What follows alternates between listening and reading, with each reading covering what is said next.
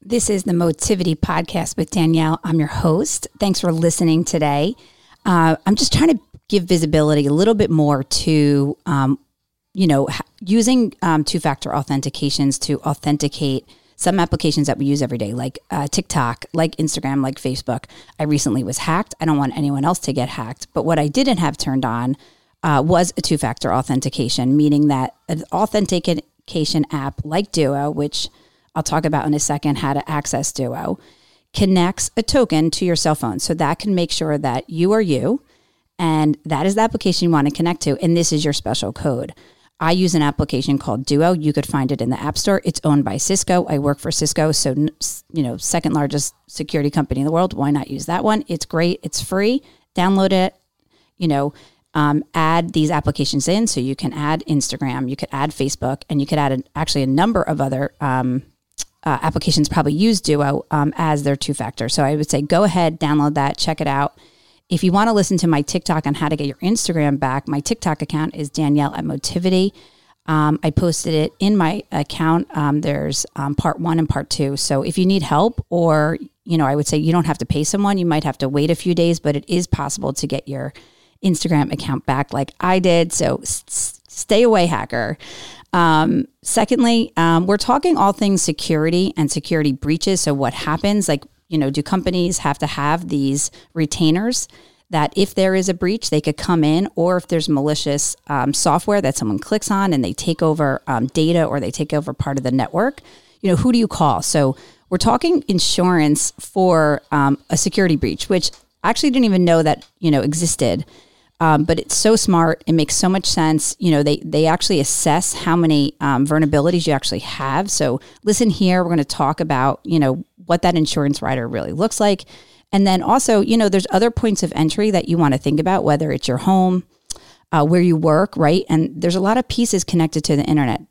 And so as you have more devices connected to the internet, that means that there's more openings for hackers to get in. So how do you protect yourself personally, or how do you protect your company from any ransomware getting in, any malicious software, anything that you have to click on? I know it's hard, it's complex, but we're making it simple. And that's what I do on the Motivity Podcast. We simplify the tech chat for you to understand and for you to have interest in information technology and maybe getting into this sector. So listen here, enjoy the show. Again, subscribe to the Motivity Podcast anywhere you listen to your podcast, and have a great day, because it's almost the weekend and this is the best show you've ever heard.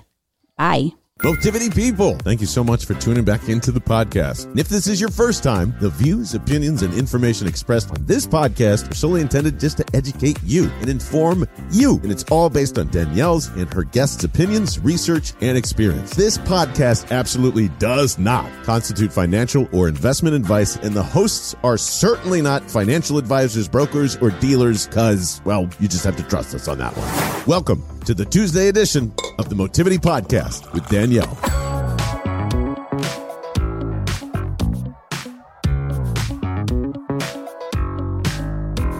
All right. So good morning, Anthony Turner from Coalition.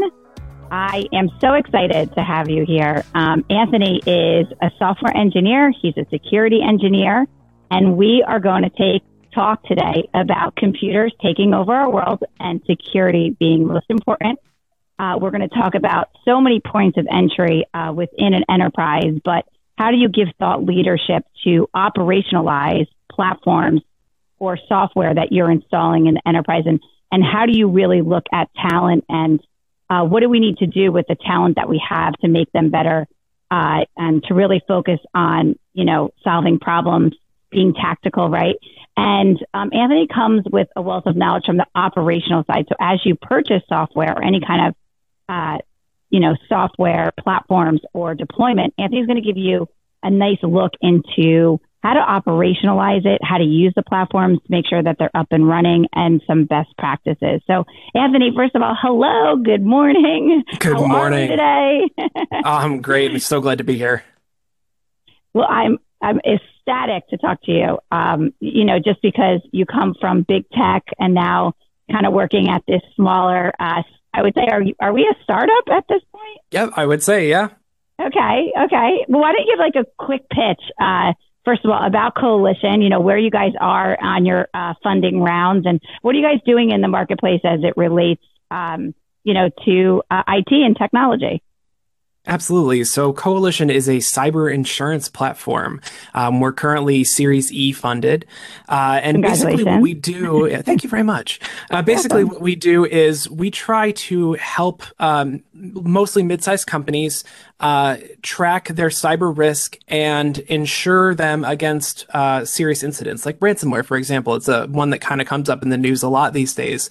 Cost has doubled in ransomware attacks. It's about $2 million per incident nowadays. Really expensive, and it's something that could potentially financially hurt a mid-sized company. And so Coalition is there to do a couple things. One, obviously we are part of an insurance provider system, but what kind of makes it different is we are what we call active insurance. So that means that we are actively monitoring the open internet for new vulnerabilities.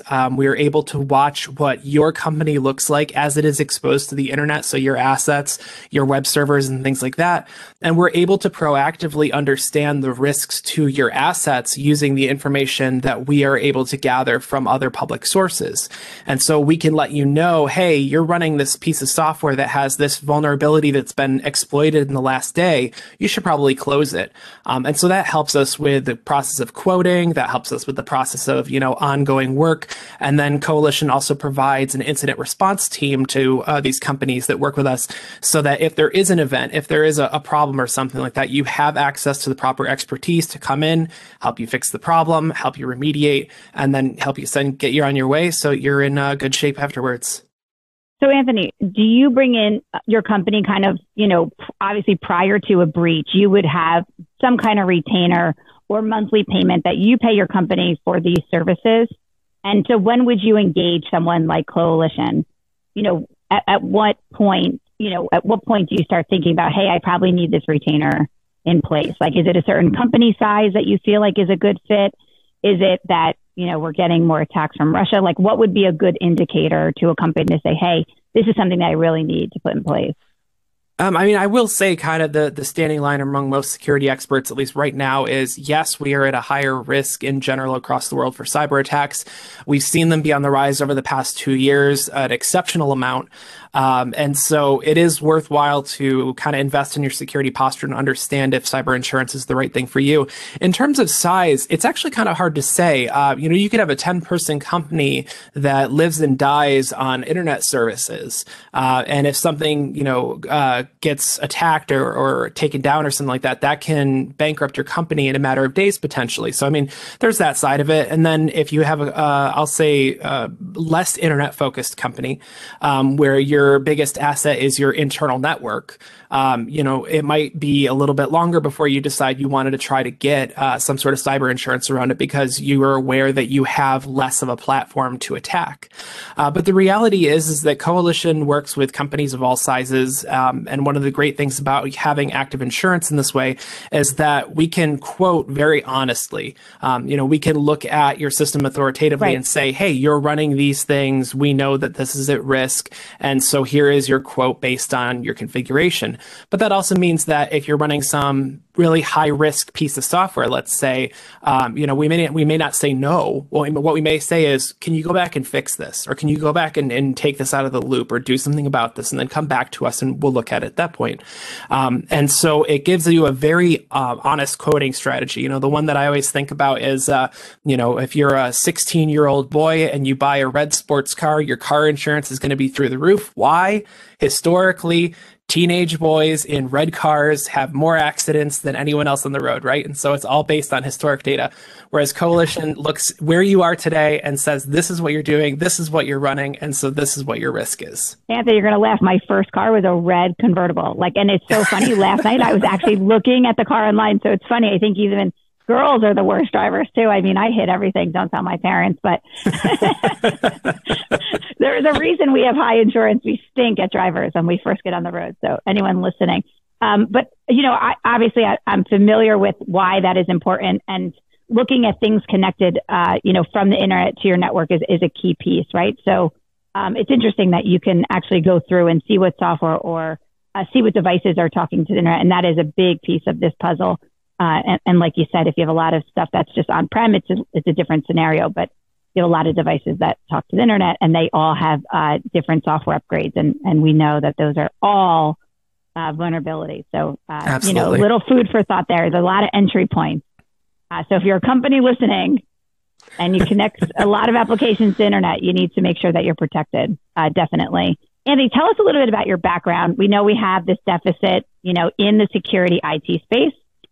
We are trying to attract more talent. But talk to us maybe about like the attributes of someone's personality that you would say that might be a good fit, or maybe, why were you interested in this field and where did you come from? Like you're an expert. You've been recommended, right, to us and to talk to me. You are an expert. Like kind of shine a little bit for us here and then, try to maybe attract some talent as we're listening and talking.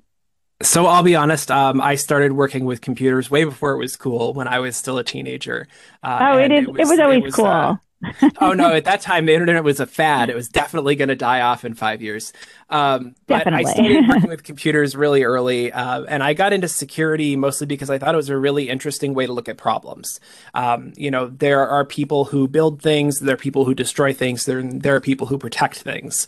I like building things. I like protecting things. I mean, I'll be honest, I've got a little bit of a destructive streak in me. I think most security people are like that.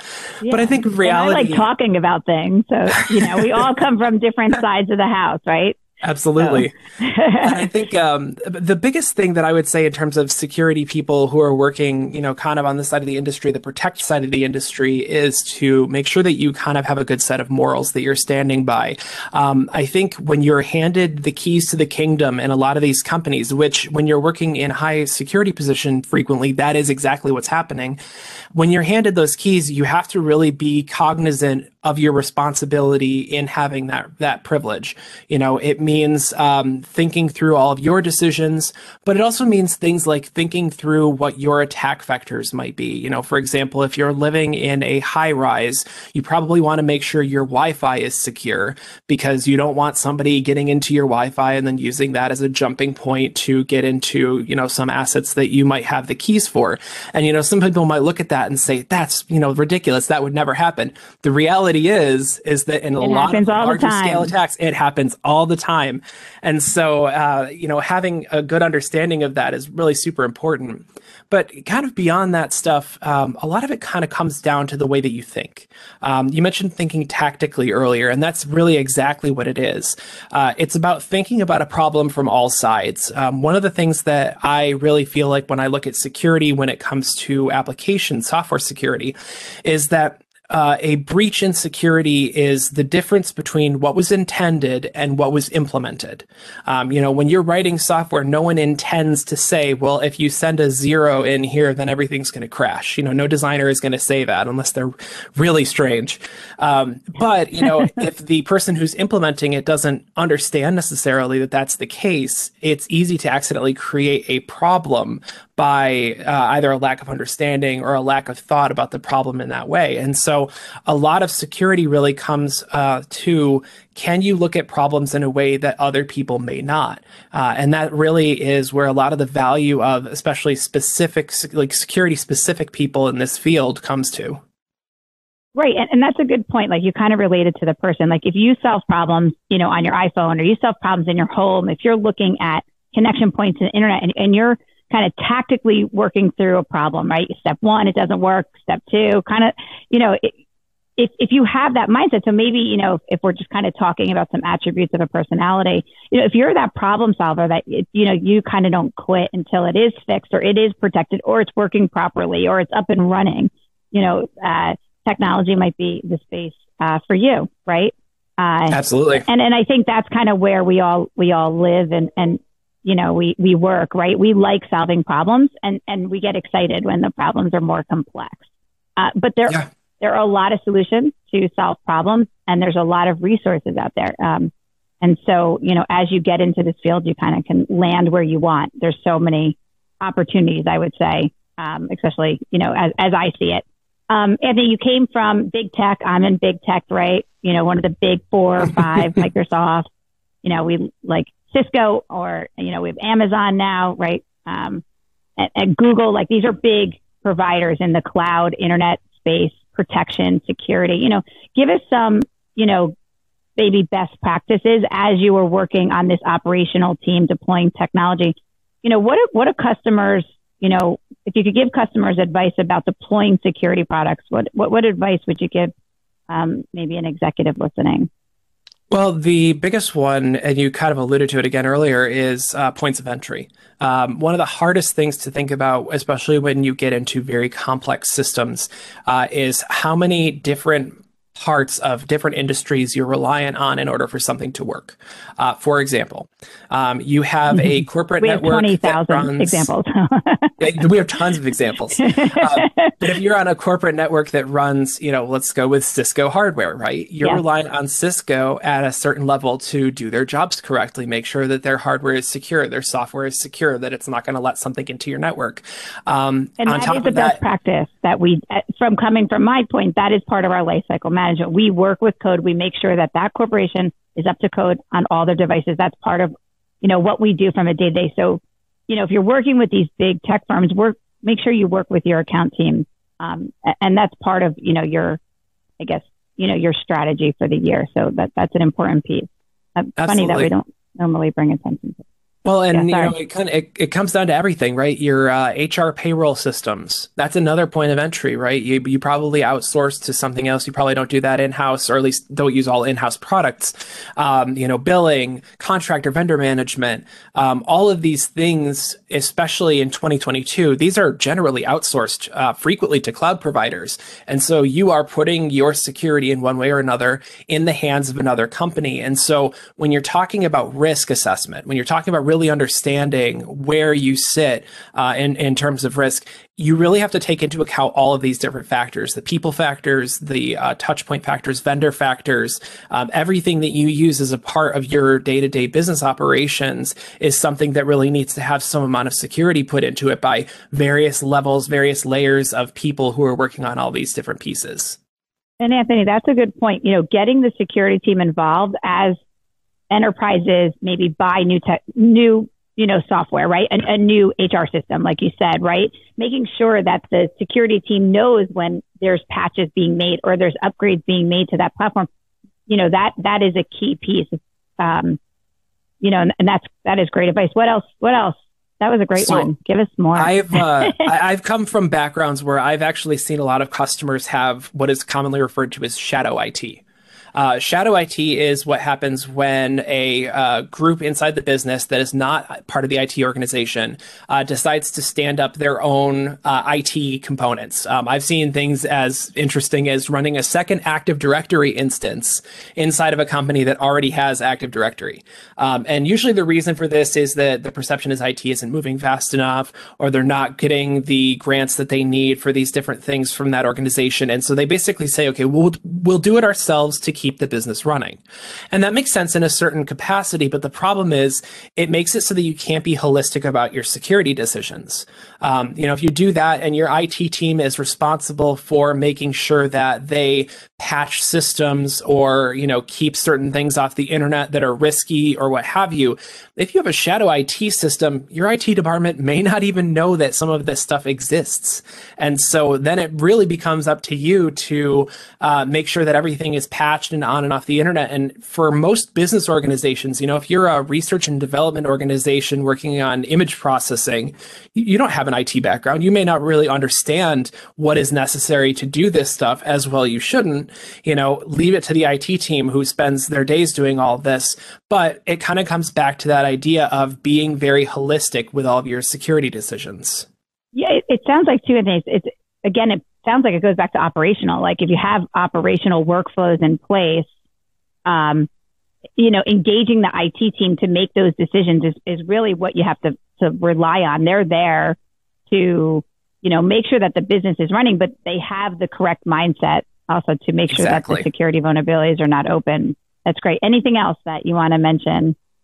Honestly, besides that, I would say visibility is a really important thing. I talk about holistic decisions, but you can't really have holistic decisions without visibility. One of the things I pitched earlier about Coalition is the fact that, we provide visibility to internet-facing assets for companies, and so that you don't have to do it yourself. You may not know offhand how many things you have in your business that are directly open to the internet, especially when you're getting into larger and larger companies with let's say, over 1,000 assets. If you were to ask an executive, name for me the 10 most important things that are facing the internet, you'd probably get a blank stare. And that's to be expected. How do you though? How do you see all that? How do you do that from a visibility standpoint? Are you looking at kind of IoT software to identify all the assets that are hitting the internet, or is it your proprietary software that identifies all the assets? How do you? So with Coalition, it's about identifying internet-facing assets. And so that is definitely a huge part of it, because that, I would argue, is one of the largest attack surfaces. But internally, one of the things is having enough visibility in everything that you do. So Active Directory is a great example that a lot of people go back to. It gives you a lot of visibility into your servers, your workstations, your users, because all of these things are linked up and talking to a central server that can do logging, and you can do audit trails and tracing in case there is some sort of breach, to go back and figure out when it started, what it affected. All that stuff's very important, and that's why visibility is important. But even beyond that, some of the things that people frequently think about, you actually brought it up with IoT devices. Great example is HVAC systems. Where I live a little bit, so. So HVAC systems is an example that I absolutely love to use in this one, because you would be surprised how many HVAC systems have internet-facing control panels. And this is not a joke. If you actually go into the Coalition software, which is Coalition Control, that's the platform that allows you to kind of look across the internet and see these risks. You see a shocking number of HVAC systems that have control panels that are just open websites. Not even a username and password. It's just, what do you want the temperature in this building to be right now, a random person on the internet? And it's things like that, having visibility over those types of resources and assets, that becomes really important, because frequently it's the things that you least expect that are really the biggest vulnerabilities in your organization. And they give another example. The HVAC system obviously resonates with me because I've heard that before. I know other examples. I mean, I work with a lot of hospitals, so a lot of medical devices that are just outdated, that are not running code and not running the code. What does that do when you don't have that code? What vulnerabilities does that cause for the corporation? When you don't have the kind of, like, if you don't have the visibility or the upkeep, let's say upkeep, that's probably a good word for it. It's good. Let's say upkeep. Like, talk about the vulnerability that just happened, a month ago, if their code wasn't upgraded, or they didn't push out the latest code right away and you didn't know the device was there. What would that do to the enterprise? Or why would that cause an issue? So the big term in security is called lateral movement. And it means that you enter in some part of a system and you move from that system to something else. And so, let's say you have home automation type of devices inside of your office, Hue light bulbs or things like that. These things potentially are internet facing so that you can have control over them. However, if someone manages to break into the interface that does something as simple as turn your lights on and off, they can be behind the firewall of your network now. And so for a lot of companies, when you breach that perimeter in any way, even if it's that simple, it means that you have evaded a significant portion of their security, because most enterprises put their focus on security at a perimeter level. So that's the trick, right? Is to get around the perimeter. And once you're back there and you're behind that level, getting into anything means that you can potentially move move to any other device because there's significantly less security, significantly less protection, and you get access to those assets that might not be internet facing, but might be running older pieces of software.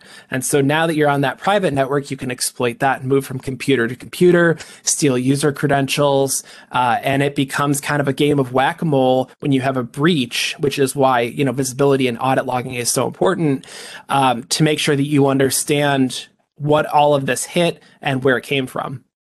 Like you're right, and Anthony's saying, you're kind of relying on Hue to give you those software upgrades, right? You're relying on them to push down the latest code. But what Anthony's saying is, if there's like an opening, then they can get to the HVAC system. Then they can just keep jumping because we know that there's openings. We know that they are going to get in. It's how far can you push them off, and how you make sure that they don't infiltrate the core or the data, or then we're going into some bad areas. Yeah. And the reality is, for most companies, is that it is very expensive to do internal protection. I mean, if you're talking about layers of networks or layers of servers or layers of rights or whatever, that does drive cost up, probably pretty naturally sounding.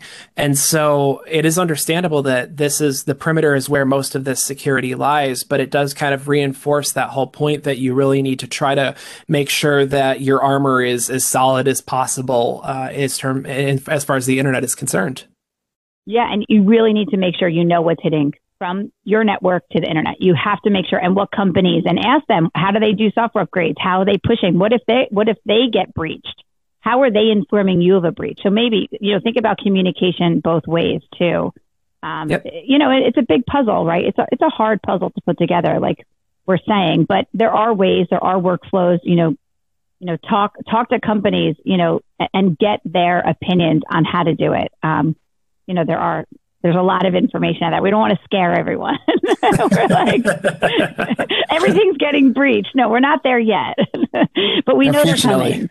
Right, but we know they're coming. Maybe talk about what was the big breach that just happened about 2 months ago? The JD4, the Log4j.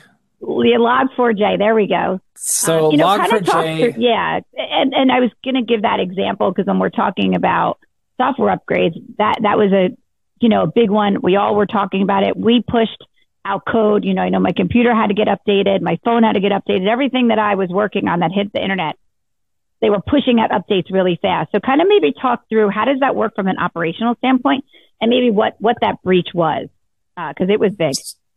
So Log4j can be looked at as essentially a supply chain problem. And you'll hear this term come up in security more often now. And what it basically refers to is that something upstream of your application had a problem.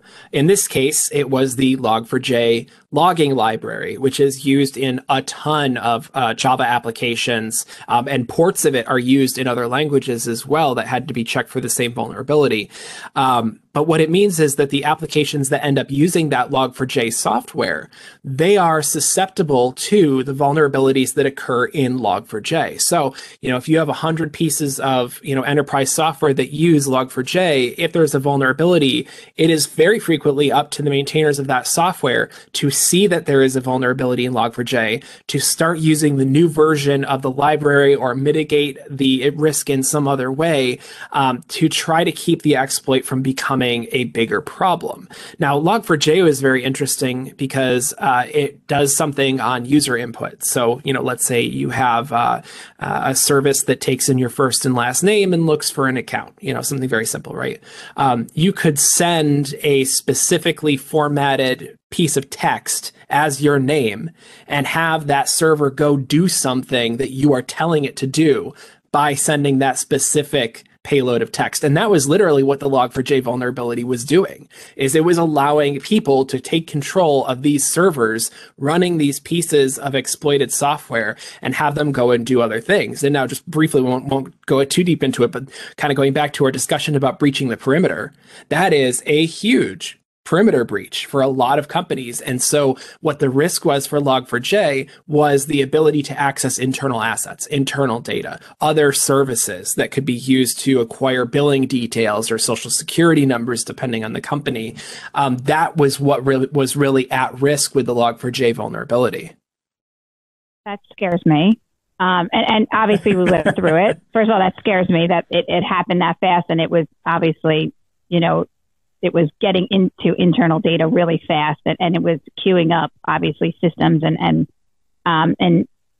obviously causing a lot of problems, which we heard about. But Anthony, from an operational standpoint, how does someone then correlate all the pieces that connect to the internet? How would someone look at that? Like, how would I even know, where to start? What would you do if you were in those shoes and you were kind of running that enterprise? How would you help customers, making sure that they had that software or the latest software that they needed? In a perfect world, your IT department kind of has almost what would look like a tree of what you're running in software and what it's dependent on. Because the reality is that tree is, 10 or 15 layers deep frequently when you get into really complex software of things that inherit other things, right? And so it's very difficult like to a topology see. Or a tree or connections. And we talk about that. And yes. But the reality is that, you really can't know that. And a lot of companies, they don't divulge that. Tell me what libraries are running to provide your car's infotainment system. There is a way to find that out. You can go to the licenses file, but then you have to page through and figure out all the things that are on there. And so it's a process, right? But not all companies will publish that information, which means that you may not even know that some piece of software is inheriting something that had a vulnerability. So kind of going back to reality here is you have to have a good strategy for how you scan these pieces of software, these assets, again, mostly that are internet facing, to make sure that they are not vulnerable to this. And so one of the things that happens when a lot of these large exploits come out is security companies like Coalition jump to it and they create, proof of concept exploits to understand how to exploit it and then how to detect it. Go out to our Coalition customers and say, hey, we know you have these 10 web services running. We've run our Log4j scans against it. 3 of them have a problem. Here's what we suggest that you go patch. And the reality is that's the more realistic strategy that you have right now. Obviously everybody would love to know all the information about all the software they're running, but you kind of have to go back to being proactive about your scanning procedures and making sure that you're just consistently testing for these things that are kind of happening out in the wild. It's hard. And I think to what your point, communication is key. You have to make sure that you're staying up to date. And someone like, a company like this, you would have that entry point. You get that knock on the door. Hey, we need to check and scan and see what's open or not. I mean, communication, and we always talk about it, right? You got to stay up to date. And if there is a vulnerability or you heard about it from Coalition or from Cisco or whoever you're working with, heads down, get everything updated, make sure all code is updated. And, you just can't you don't want to let anyone in because once they get in, then it's a take it seriously. Your insurance policy is really going to go into effect. Well, hopefully not, but yeah, absolutely. Right. Talk about ransomware a little bit. That's a big topic. Obviously, we do some, you could do these pen testings to make sure we don't click on websites we're not supposed to. I think I failed a few times, which, I think that's the point. But talk about how bad ransomware is. Maybe give an example or two. And what really happens, and maybe some advice you could give to end users, right? Like, even from a personal standpoint, like, don't click on a bad website. Like, if you get the text that blah, blah, blah is being delivered or you want a new vacuum, you probably didn't win the new vacuum. Yeah, exactly. So ransomware in general relies on that concept I was talking about earlier, lateral movement. So it infects one thing and then it uses the information on that one thing to move across different parts of a corporate network, spread itself. Sometimes it uses vulnerabilities and exploits. Sometimes it steals user credentials. There are a lot of different ways that it can move across the network, but the objective is spread as widely as possible. And then in the cases of most ransomware, it is encrypt all the files, or at least all the usable files on a hard drive with a key that the customer does not have access to, that is, owned by the ransomware group, and then they are essentially extorted for money to get the decryption key for those pieces of data. And sometimes that data is exfiltrated to the ransomware group, so now they have a copy of your corporate records or what have you that they could potentially release if you don't pay the ransomware. We've seen that happen with groups like Conti, and they will sometimes tell you that they delete the data if you pay the ransom. It's kind of up to you whether or not you believe it. I imagine in some cases it's true, some cases it's not. 100%. Yeah, exactly. And that's up to the person. And call a company, get advice. Don't just pay the ransomware. But it's a true thing, and it happens. It happens. Ransomware is a big part of what Coalition, ends up working with, because it's common, unfortunately, and it's one of the most destructive things that can happen, because it can bring your company to a halt. You lose access to all of your critical programs, all your critical data, spreadsheets, documents, all this other stuff. You're talking about bringing your company to a dead halt. And so, there's a couple of things you could do. No access, no internet access. You could go to paper. Exactly. I mean, it's bad. I mean, it's a scary thing. And ransomware is one of those things that has implications to everybody, right? We've talked about the IT team and their responsibility for making sure that things are patched and up to date, and all that's true. Things can get in through exploits. We've seen that get in through VPN software exploits, for example. Recently, that was some of the bigger ones. But it also comes down to end users. Phishing is still one of the largest ways that any sort of attacker gets into a network, and that is reliant on sending a user a fake email. Sometimes it's an SMS. To try to get them to click a link, download a piece of software and run it. And that kind of starts the whole train of dominoes there. Yeah. And that's relatable even to your personal email. Like it doesn't matter if you're inside a corporation. It's worse if you're not, right? If you're even just an end user and they want to get to your banking data, once they get in, they're in and they can see everything you're doing. So exactly. Just be careful. Check the email address, just kind of do your due diligence. You have to these days. Yeah. And one of the scariest things about kind of going in this remote first or hybrid more work style that we've seen in the last couple of years is that people's computers in their houses have kind of this awkward position of a lot of people use their work computers for personal things. And by that, I mean, like banking or checking your email, talking to your mother, whatever, that all happens. But I talk to my mother every day. No, I'm just kidding. Talk to your mother. That's the kind of get here. But it means that those computers have a bit more of a fuzzy look as to the impact on ransomware. But the reality is you could be sitting at your home office desk and you could, like you said, get an email saying you want a free vacuum cleaner, and you could click on it. And yes, it might encrypt your computer that's sitting on your desk. It might also use your connection into your enterprise to spread itself into your company and infect other users that way. And so it does become a responsibility of everybody in the company to try to do their due diligence. One of the things actually we've seen commonly recently is an email or an SMS that claims to come from the CEO of your company that says, hey, please contact me immediately, or hey, do this, I need you to do that, whatever. Let's be honest, most people are probably not going to get emails. Or she doesn't send you a text. Right. Probably not. I would hope not. Double check. I don't want to get a text. That probably mean I'm in trouble. Use your in-band office communications to double check if you're really not sure on this stuff. But the overall takeaway is do due diligence when it comes to trust, because, trust but verify. Yes. Trust, verify, use, these, dual multi-factor to get into websites, use encryption for passwords.